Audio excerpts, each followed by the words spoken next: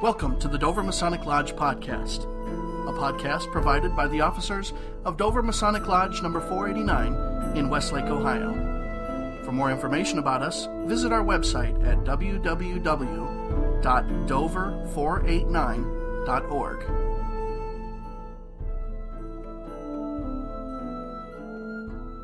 Hello and welcome to the Dover Masonic Lodge podcast. This episode marks the beginning of a new series that we're conducting in reading The Kybalion, a study of the Hermetic philosophy of ancient Egypt and Greece. Stay tuned for subsequent episodes as we continue chapter by chapter through this esoteric work. The Kybalion. Chapter 1. The Hermetic Philosophy. From old Egypt have come the fundamental esoteric and occult teachings which have so strongly influenced the philosophies of all races, nations, and peoples for several thousand years. Egypt, the home of the pyramids and the Sphinx, was the birthplace of hidden wisdom and mystic teachings. From her secret doctrine, all nations have borrowed: India, Persia, Chaldea, Media, China, Japan, Assyria, ancient Greece, and Rome, and other ancient countries.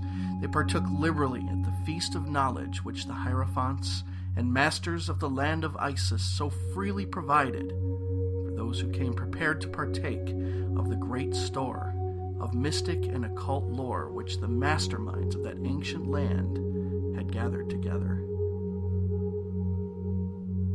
In ancient Egypt dwelt the great adepts and masters who have never been surpassed, and who have seldom been equaled during the centuries that have taken their processional flight since the days of the great Hermes. In Egypt was located the great Lodge of Lodges of the Mystics.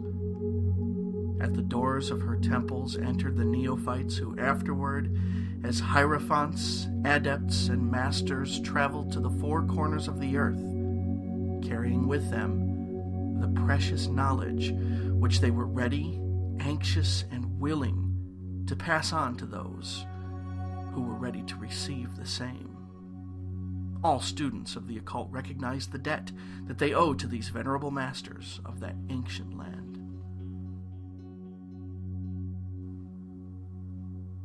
But among these great masters of ancient Egypt there once dwelt one of whom masters hailed as the Master of Masters. This man, if indeed man he was, dwelt in Egypt in the earliest days. He was known as Hermes Trismegistus.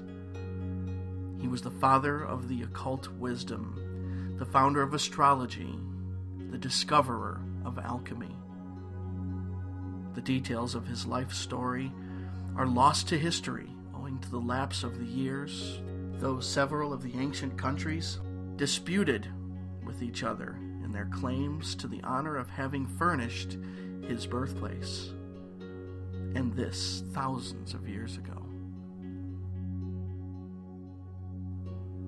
The date of his sojourn in Egypt, and that his last carnation on this planet, is not now known, but it has been fixed at the early days of the oldest dynasties of Egypt, long before the days of Moses. The best authorities regard him as a contemporary of Abraham, and some of the Jewish traditions go so far as to claim that Abraham acquired a portion of his mystic knowledge from Hermes himself. As the years rolled by after his passing from this plane of life, tradition recording that he lived 300 years in the flesh, the Egyptians deified Hermes and made him one of their gods under the name of Thoth. Years after, the people of ancient Greece also made him one of their many gods, calling him Hermes, the god of wisdom.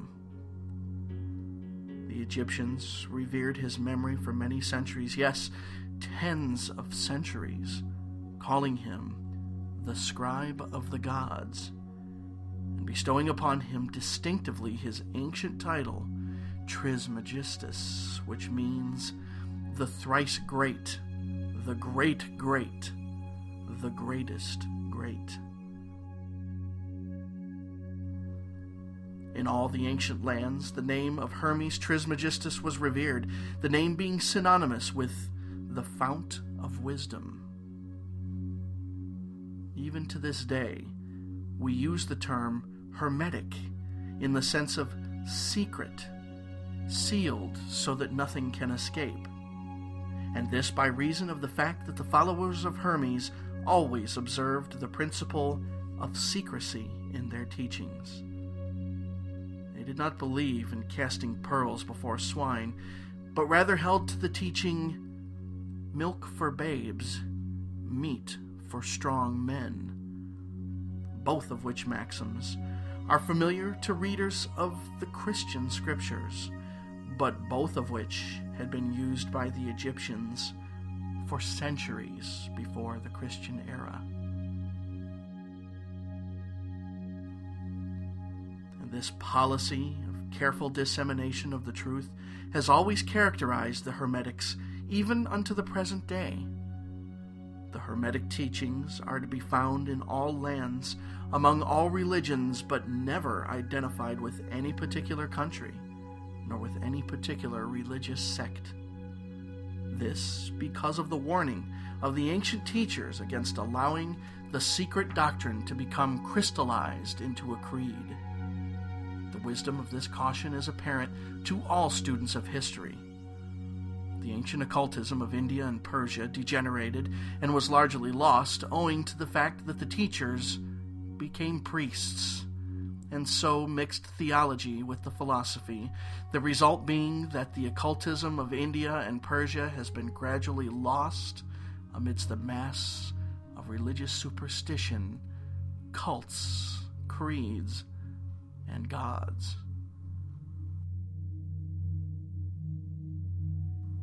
So it was with ancient Greece and Rome. So it was with the Hermetic teachings of the Gnostics and early Christians, which were lost at the time of Constantine, whose iron hand smothered philosophy with the blanket of theology, losing to the Christian Church that which was its very essence and spirit, and causing it to grope through several centuries before it found the way back to its ancient faith. The indications apparent to all careful observers in this 20th century being that the Church is now struggling to get back to its ancient mystic teachings.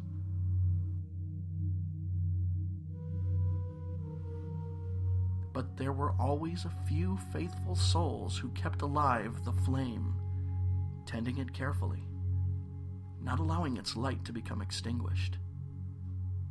And thanks to these staunch hearts and fearless minds, we have the truth still with us. But it is not found in books to any great extent.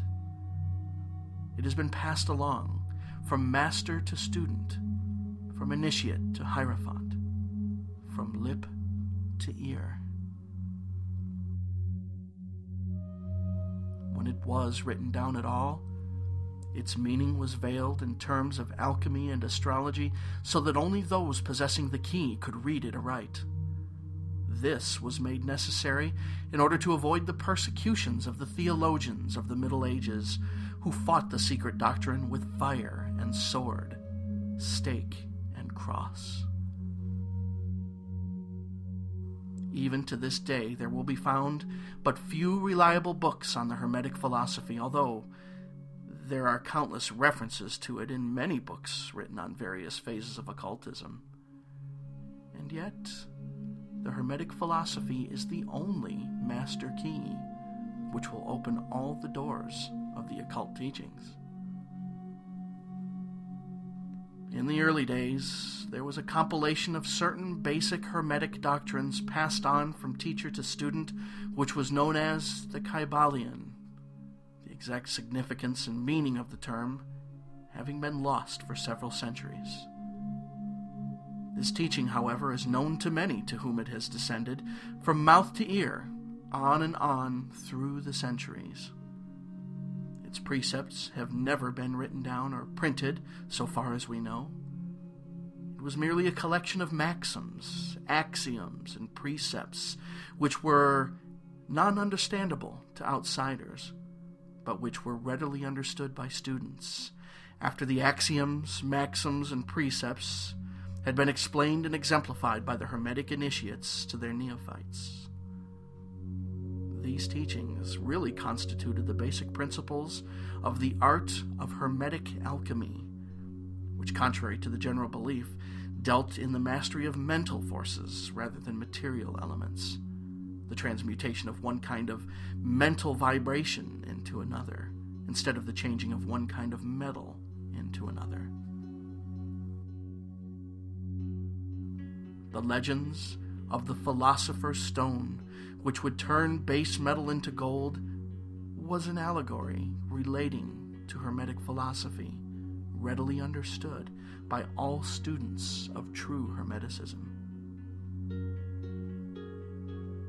In this little book, of which this is the first lesson, we invite our students to examine into the Hermetic teachings as set forth in the Kybalion, and as explained by ourselves, humble students of the teachings, who, while bearing the title of initiates, are still students at the feet of Hermes, the Master.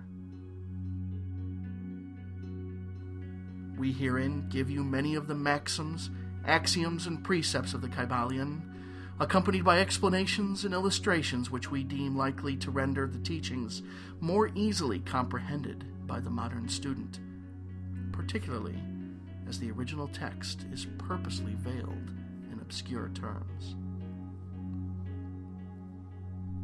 The original maxims, axioms, and precepts of the Kybalion are printed herein in quotation marks, the proper credit being given. Our own work is printed in the regular way, in the body of the work, and we trust that the many students to whom we now offer this little work will derive as much benefit from the study of its pages as have the many who have gone on before, treading the same path to mastery throughout the centuries that have passed since the time of Hermes Trismegistus, the Master of Masters, the Great. In the words of the Kybalion, where fall the footsteps of the Master, the ears of those ready for his teaching open wide.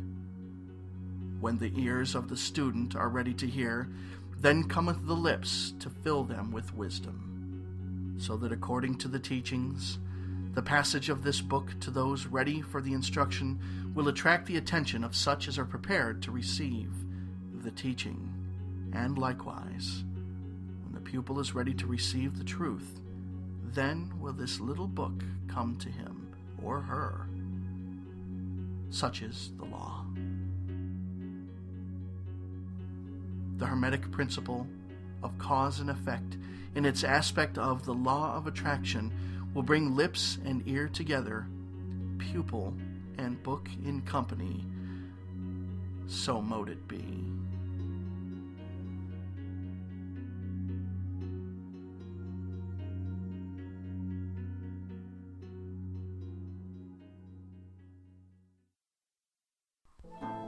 Thank you for listening to the Dover Masonic Lodge podcast. For more information, please visit our website at www.dover489.org.